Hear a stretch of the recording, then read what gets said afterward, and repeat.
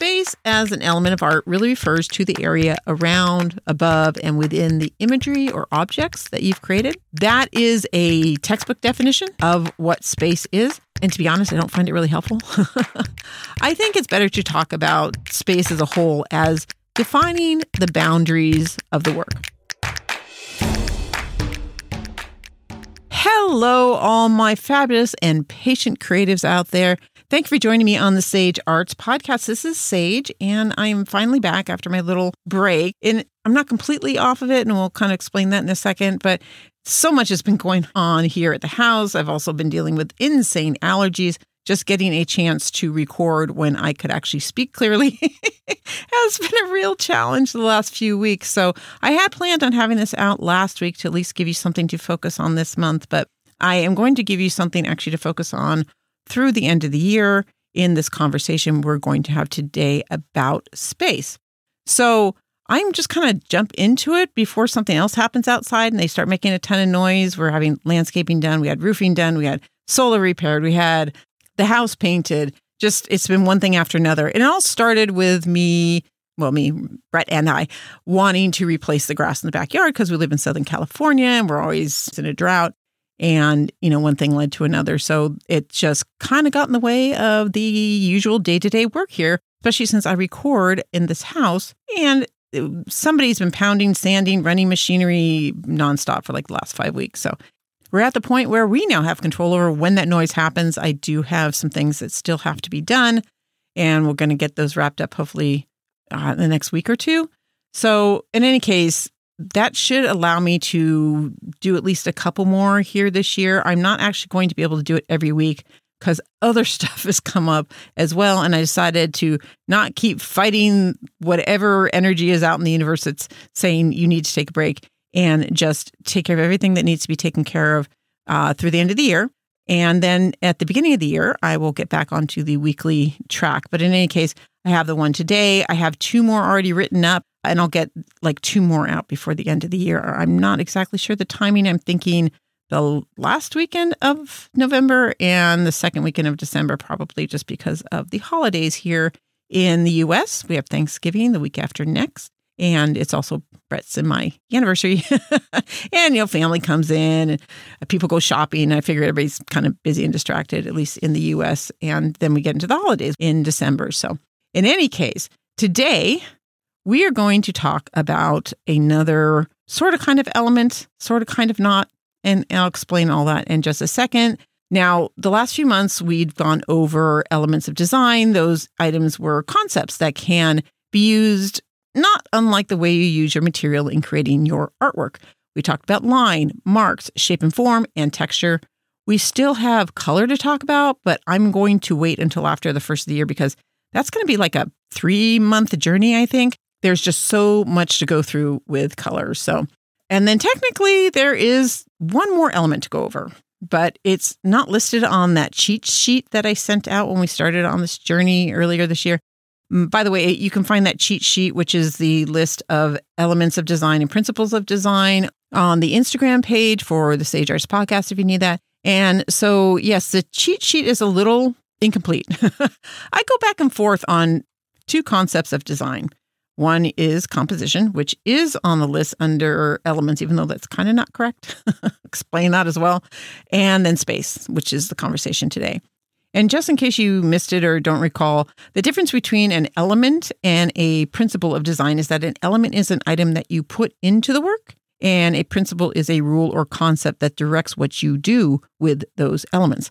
The reason composition doesn't really fit into either category is because composition is the arrangement of the elements, but it uses principles of design a lot of the times, as well as a set of principles specifically for composition. So composition, it's just hard to define it as a separate principle from the others because it's kind of all encompassing in terms of all these principles that we use and the arrangement of elements. I know it's confusing, right? Well, I'll speak to composition a little bit today only because it has a really strong connection to the use of space, which is the one that I didn't put on the list because I kind of go back and forth on whether it belongs there. There are several different ways to look at how space works in art, but sometimes it feels like space should just be discussed in connection with composition. except for the aspect of positive and negative space, which is, by the way, a fantastic and super helpful and extremely important aspect of design. It just doesn't neatly fit as an element or a principle. So we will spend a bit of time on, well, primarily negative space today, but also talk about space in terms of boundaries of your work. And then we'll talk a little bit about space in terms of just mental space and time. So the subject today is, yes, about space, but we're going to discuss it from a couple different angles. And like I said, I'm going to touch on composition, mostly because I want you to have an idea of how space works with composition and why composition is not specifically design or how design is different than composition, because a lot of people confuse the idea of design with composition. And then sometimes composition is confused with the idea of space. So what do you say? Let's start with quick definitions of these three terms: design, composition, and space. Let's kind of start at the top, the big overriding encompassing label, design. Design is all the choices that you make, all the elements you choose and how you use them. In other words, the concepts and rules that you use or break in order to fill your intention and create the work is design. So yeah, design is about your creative decision-making as a whole. Composition, on the other hand, is about the arrangement of the elements, oftentimes using principles to accomplish it. Now, how is that different from design? Because it seems like it's including everything. Well, you aren't making choices about what to do with all your elements as a means of developing composition. Composition is about how you use the space that you have, specifically the arrangement within the space of the elements that you choose. This is kind of like the difference in buying decor for your house and actually hanging or arranging it. You shop and choose which things to bring into the house, like choosing elements that go into your work. Then you choose what room they go into, what pieces will be hung, and where they'll be placed next to what furniture or whatever. That's the compositional type of work. And I know we haven't gotten into the principles yet, so you may feel a little ungrounded in terms of what I'm discussing because maybe you don't have a very good concept of principles, but just think of them as like the rules, the way that you work with these things, the way that you arrange them. I know this stuff can be confusing and you aren't alone. And basically it comes down to the fact that the organization of these concepts and the elements is rather imperfect. A lot of things have exceptions to them. So if the whole idea of a design and these different things we talk about doesn't come across perfectly clear to you, it's because they aren't perfectly clear in the first place. But just the awareness that these different elements, these different principles exist will help you in the creation of your work and help you improve what you're doing. So let's get on to the idea of space, defining that. Space is the room that you have to work out your composition. It's the area you have to place all the elements that you've chosen. It's the boundary that restricts many of your design decisions. But space is also about differentiating the parts of the various sections you're working in. Primarily, that concerns positive and negative space. Positive space being the area in which chosen elements are placed, and negative space is the unadorned, blank, or minimally worked areas in between those chosen elements. So space really is about what you do or don't do within the boundaries of the workable area of your art piece and your choices about space, which can be affected by the element of shape and form, as well as the principles of size, proportion, and scale. And this is why it feels weird to categorize space as its own element. It both uses and is affected by both elements and principles of design. So today, we'll try not to categorize too much. I think it just becomes a little too confusing. So let's hopefully just have this clear definition of space as the area that you work in, composition as the arrangement, and design as all the collective decision-making. So now that you hopefully have a fairly clear definition of how space is not composition and composition is not design, let's get into the space thing. I'd like to start with the concepts of negative and positive space, which I personally find really interesting. And I also think it's an area of design that we often don't really consider. We kind of forget about it, or we're not really aware of it in the first place, especially negative space. I just think it's so important for good design and well done art to be aware of negative space, but not like hyper-aware. We'll talk about that in just a second. So first, what is the idea of negative space and positive space? Well, positive space is simply the idea of space that feels visually active, while negative space feels inactive or neutral. The whole idea of even considering negative and positive space is to bring you an awareness of how your collected elements in the positive space create their own effects as a whole, especially when it comes to shape, and the negative space can do that same kind of thing. It can develop shape and form and can create proportions and size and various principles that I haven't gotten into yet. But in any case, they both work the same way. They're just looking at positive space as the area that we usually recognize because that's where all our active items are. Those are the things that we want to say. That's where they're put. So we do think about positive space rather intuitively. So let's kind of get that out of the way because negative space is the one that's a little bit more understood. That's not even a phrase. So anywhere where there's active elements, things that we are purposely putting into the space that we're working into, everything outside of that, that's negative space. That's what's left out, what is left blank. I think your choice of negative space is as important as your choice of positive space, really, but that is definitely not the way most of us approach it. Even if we're very aware of the negative space, it's the positive space that we are most often thinking about, since that more directly represents our ideas, the things we want to share, the things we want to talk about, what we're trying to present to the viewer. So it makes sense that we give a lot of consideration to that space, right? But what a lot of artists don't realize is that the negative space actually says a fair amount as well. For example, if the viewer sees an empty space in your composition, they will assume that the blankness you left there was intentional and not just unfinished, and they will let that empty space inform their perception of the positive space. So let's say you draw or paint or sculpt a flower. If you choose for the flower not to have any kind of associated items around it or behind it, just kind of blank, that conscious choice puts all the focus, of course, on the flower. So a viewer would feel that you really like that particular flower, or maybe you really like that color or the texture of its petals or whatever it is that you might be into. The viewer is going to consciously or unconsciously read that from how much negative space there is around that flower. But if you put the flower in a vase, on a table, or in front of an open window, or have other objects in the background or even in the foreground, then those other elements begin to inform and tell more of a story, giving the flower more context for what you as an artist want to show people or what they might get out of the piece. So if there's a lot of negative space, it can emphasize what little there is left and give what's positive a tremendous amount of importance, of course. But if you fill the negative space, you're putting a lot more information into the work, which will obviously change the viewer's thoughts and ideas about the work as a whole. In addition, keep in mind that negative space, which is also called white space, does not literally have to be white or blank or empty.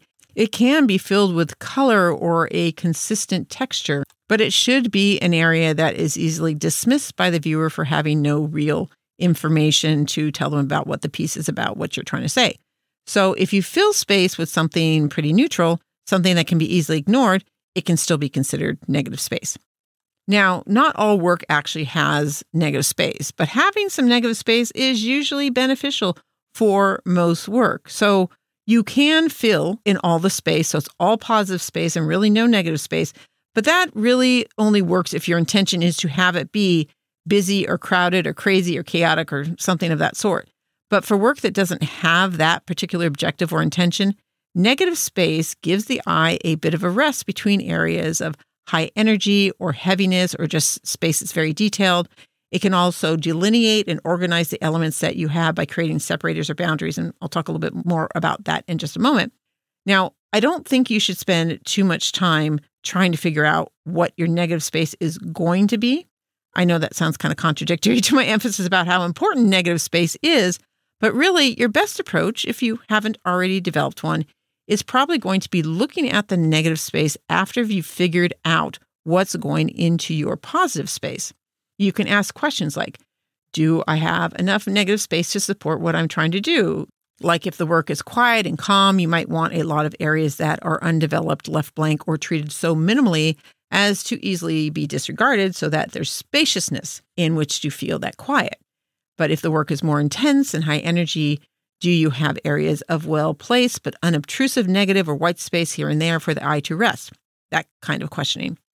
And like I mentioned, you can see negative space as a type of organizational element.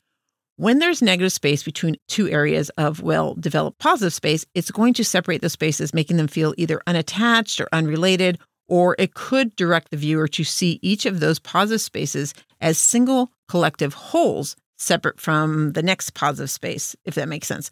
Just like you might put a separator between your spoons and forks or your dark socks and your white socks, separators let us know that certain things are being seen as grouped together, being related.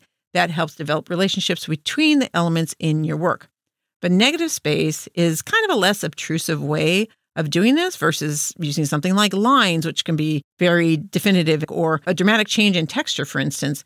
Negative space can be used similarly and is sometimes just a little bit more subtle than some of these other types of approaches. So if subtle fulfills your intention better than something dramatic or really delineated, then maybe negative space for separators is the way to go. In a related application, negative space can also be used to create shape, which I believe I touched on in the Form and Shape podcast a couple months ago. You may have a lot of different shapes or items in your work that will dominate the atmosphere of the piece, what's being read by the viewer, due to the characteristics of those positive space elements. But negative space can also create shape, which, in a more subtle way, can also add atmosphere or increase the specific message or intention that you are putting through with your positive elements. So go back and look at what your negative space actually become after your positive space is in there. Is a negative space organic or geometric or squarish or triangular or freeform or symmetrical? All those things that we talked about that impart particular characteristics into your work, and see if these characteristics can help you determine if anything needs to be adjusted in the negative space to match the tone or the story or whatever the intention is of the work. So apply what you've learned about shape to the shape of your negative space. And one other thing about negative space, which isn't necessarily design, but when you are trying to create realistically or recreate from what you're seeing in a visual source, the best way to see what is actually there is to try recreating the negative space first. So if you're drawing the human body, for instance, don't draw a head and the shoulders and the torsos and the arms and legs. Draw the space around the body, the triangular space between the crooked arm and the rib cage, that kind of thing. Because when you look at an object you're familiar with, you make assumptions about how that object should look. But with negative space, you make no assumptions about how the negative space is going to look. And therefore, your mind does not try to recreate from memory what it thinks it knows about the shape of, like, the human body. Like the idea that the head is round, right? We all think of the head as round, really. We're taught that very young, but it's not. However, we draw them roundly because it's been kind of a shortcut thing that our mind has taken on about the human head. But if you draw the space around a head that you're observing, you will find yourself drawing things that look like blobby hockey sticks or waves or sideways mountains, because the lines around a head aren't usually particularly circular. Sometimes they aren't even very curvy. And the negative space will show you that. It's really a way to trick the mind to stop taking shortcuts. And your mind is always taking shortcuts because you have so much information coming in all the time and so much information is being processed that the mind is always looking for ways to not deal with new information. But drawing something that you've never tried to recreate before, like the negative space, which is just a shape or form, not an actual familiar object, means it needs to take in, the mind that is, needs to take in all new information to process what you are trying to recreate. Okay, so that last bit wasn't much about design as it was about seeing as an artist. But even if you're not trying to recreate something realistically, it wouldn't be a bad idea to try to draw the negative space of something that you're observing. I think it drives home that you're probably not seeing negative space the way you could. So an exercise like that is a way to train your eyes to see negative space and what it really looks like, and not just the positive space we all put so much time and attention into.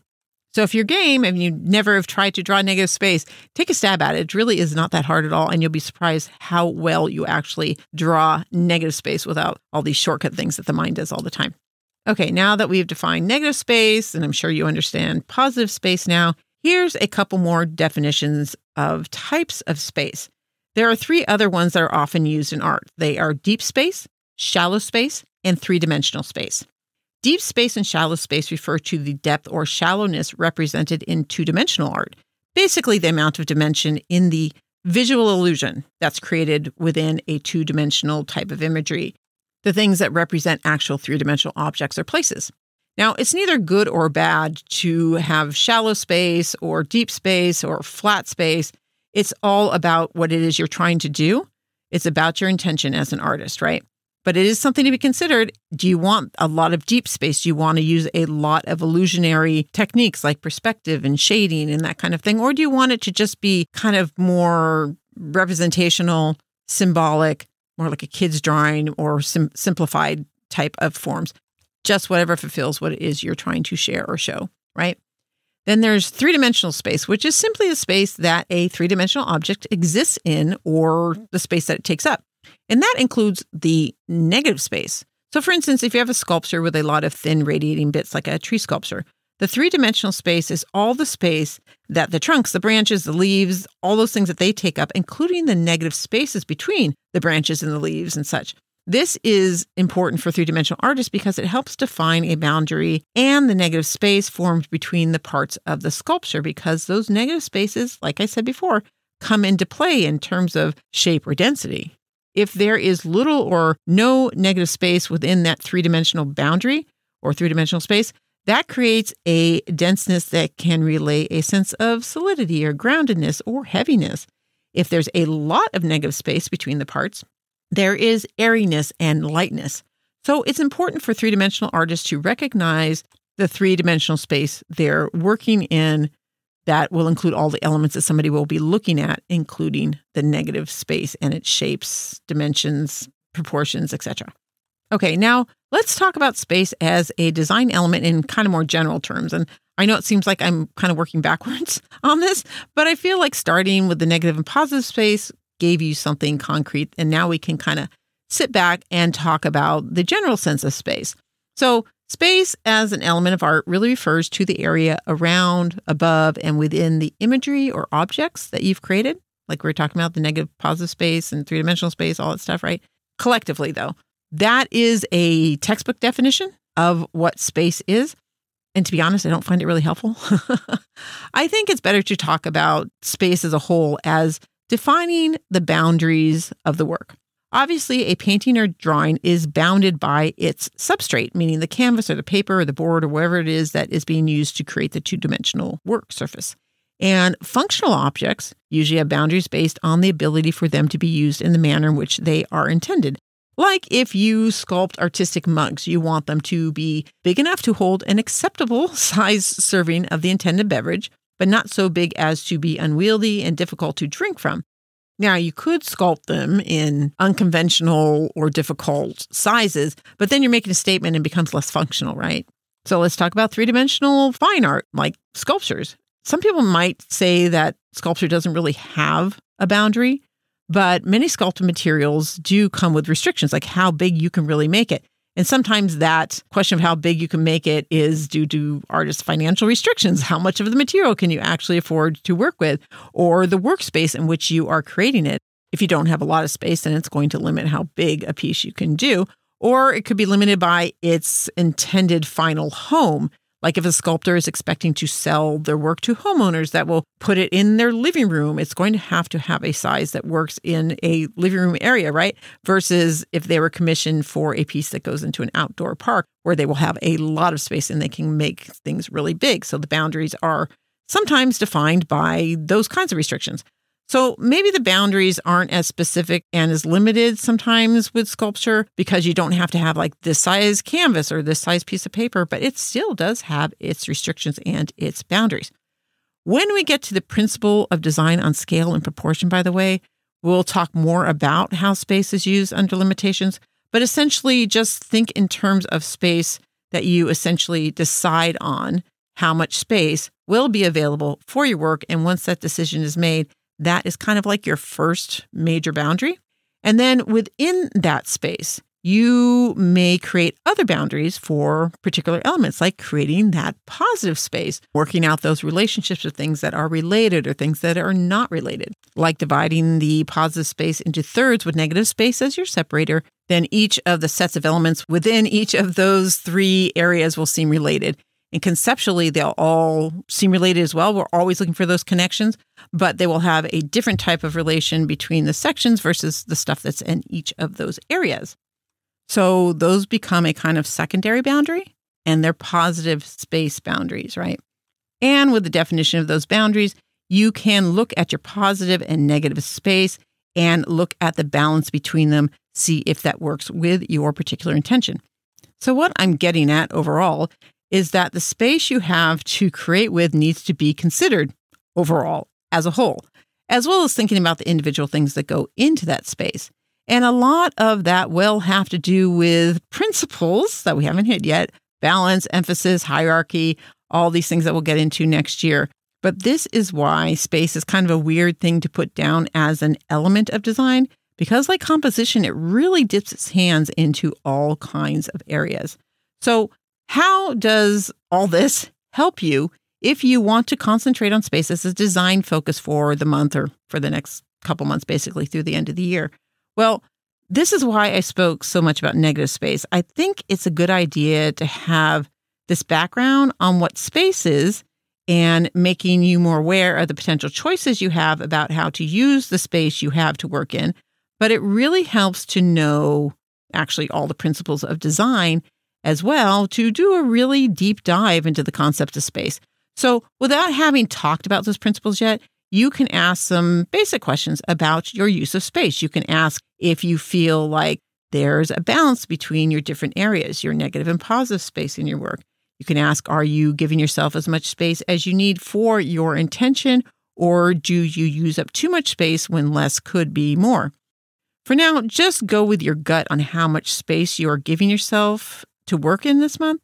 For instance, I've been working on rather small canvases with my painting, mostly because I am practicing techniques that I haven't done before, haven't done in a long time, but I don't feel like I'm able to really let go and express anything with such a small size. So in realizing that, I know I need to start working bigger, even if it's just practice, because I need to get a sense of what size canvas or substrate is going to allow me to put what I need into the work, some of which is literally the physical action of painting. And I think I want the physical action to be bigger. So having asked myself if I've given myself enough space for my intention, I found I don't think I have yet. And so I'm going to explore giving myself more literal space, a bigger boundary for what I'm working into. And you can do the same thing. And then also think about how much negative space you leave in your work. Because again, a lot of people aren't really aware of their use of negative space. Maybe you need to pull back on the positive space and allow for more negative space. Maybe spend the whole month even fighting that inclination to fill every bit of the open space in your work. If you do that, maybe even going so far as to make work that is mostly negative space and see how that feels and what that does for the elements that you create. Doing that this month will prepare you for a discussion about composition that was actually scheduled for December. But like I mentioned, I'm going to wait and just not do a design element for December. We're just all too distracted. And composition is kind of a big subject. And I don't know how many of us have the focus and bandwidth during the holiday season to really give the time that would be needed for you to take in this very, very important subject. So what I propose is that you use this month and the rest of the year, whatever time you have, to focus on space. And then in December in particular, if you have time, maybe look at the design elements that we've been learning about. And if there are any of them that aren't really coming on automatically, that you're confused on, that you just didn't get enough time with them in some previously busy months, then go ahead and focus on them if you have time in December to focus on something additional. That way, we all get some space to work on the things that we specifically need to work on and to also focus on family and all these other things that come up this time of year. And that way, also, I can put together a really good segment on composition for January. And then in February, we'll actually get started in color, which I'm super stoked about. It is so much fun. It is also pretty intense. So I want to not do it in January because most of us are kind of exhausted from the holidays. Anyways, so composition is fun and easy. And so you'll be able to try those out and probably have some instant success if there are things that you don't already use. Now, in terms of the other types of episodes that I put out, how to make yourself a better artist, my interviews with artists, and all those other kinds of things, there is still so much going on over here. I'm just not sure when all this house stuff is going to be completely done. But like I said, I have a couple other ones that are already written up. So I'm going to try to get those recorded and at least have a couple more for you before the end of the year is up. Then get back to it probably the first week of January. I think the first Friday is January 5th. I was trying to push back to releasing things on Thursday. So we'll just have to see because we do have company that week. So we'll see what I can get done. But in any case, that's my present plan. A couple more lighthearted or whatever, easier things that aren't about design coming to you before the end of the year. And then once I start up in January, we'll be back to weekly episodes. So that is my present plan, because here's the other thing about space as an artist.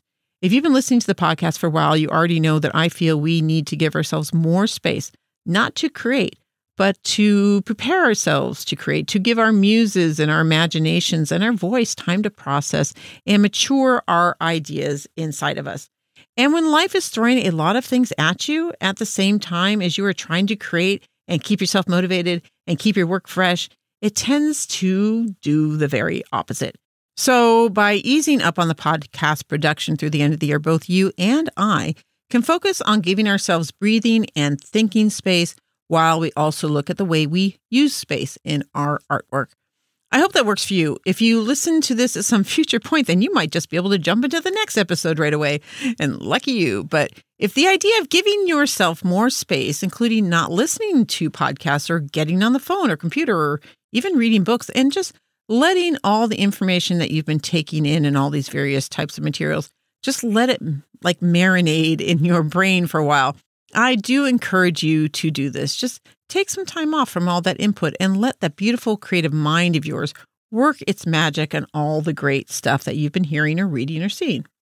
I'm actually actively trying to take more time away from other stuff to let my mind just work on things, because we've been doing all this landscape work. I've been out in the garden a lot, and I've been really appreciating just being out there with the sounds of the wind and the trees and the birds and nothing else. And my mind can just like work on things in the background while I'm trimming things and moving things and digging and whatever, So I'm physically active and my mind is mentally active, but in the background, not receiving input, which is a little bit more passive, but actually working out things. And I've found that my writing, because I finally have gotten back to working on the novel, which I put aside as well as everything else the last month and a half.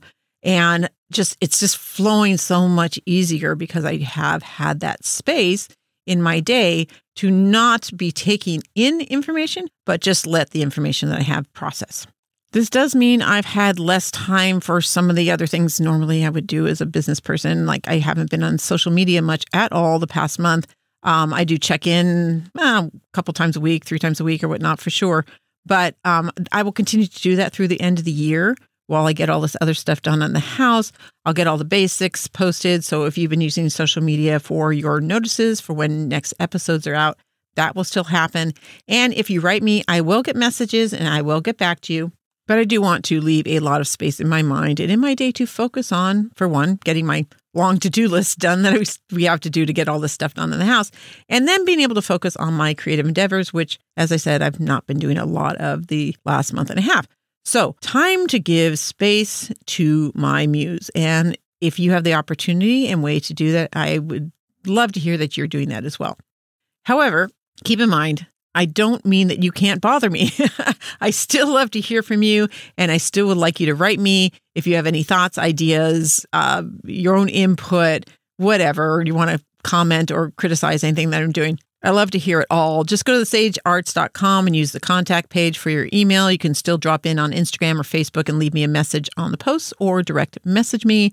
And of course, if you find value in what I'm doing and you want to give back, those PayPal buttons and buy me a coffee buttons can be found on the homepage of thesagearts.com, as well as in the links found in your show notes or description section of whatever you're listening to this podcast from. Everything I mentioned that can possibly be linked is in that area also. Now, hit that follow button on your podcast player if you haven't already done so, because that's going to be one of the best ways to be notified when the new episodes do come out. You can also sign up for the newsletter, which you can find on the news and notices little button on the homepage of thesagearts.com. And I will send out a newsletter when the new episodes come out, so you know that they're there as well. That should cover everything that I need to cover for now. So let's just leave that there. I do hope you have the ability to give yourself space for your creative work in the upcoming weeks, and that the whole idea of space visually opens up ideas and motivation for your work. I think you can be surprised at how much that in itself can feed your muse, along with getting out and having new novel experiences. So do that. Keep feeding that muse of yours. Stay true to your weirdness. And we will see you next time on the Sage Arts Podcast.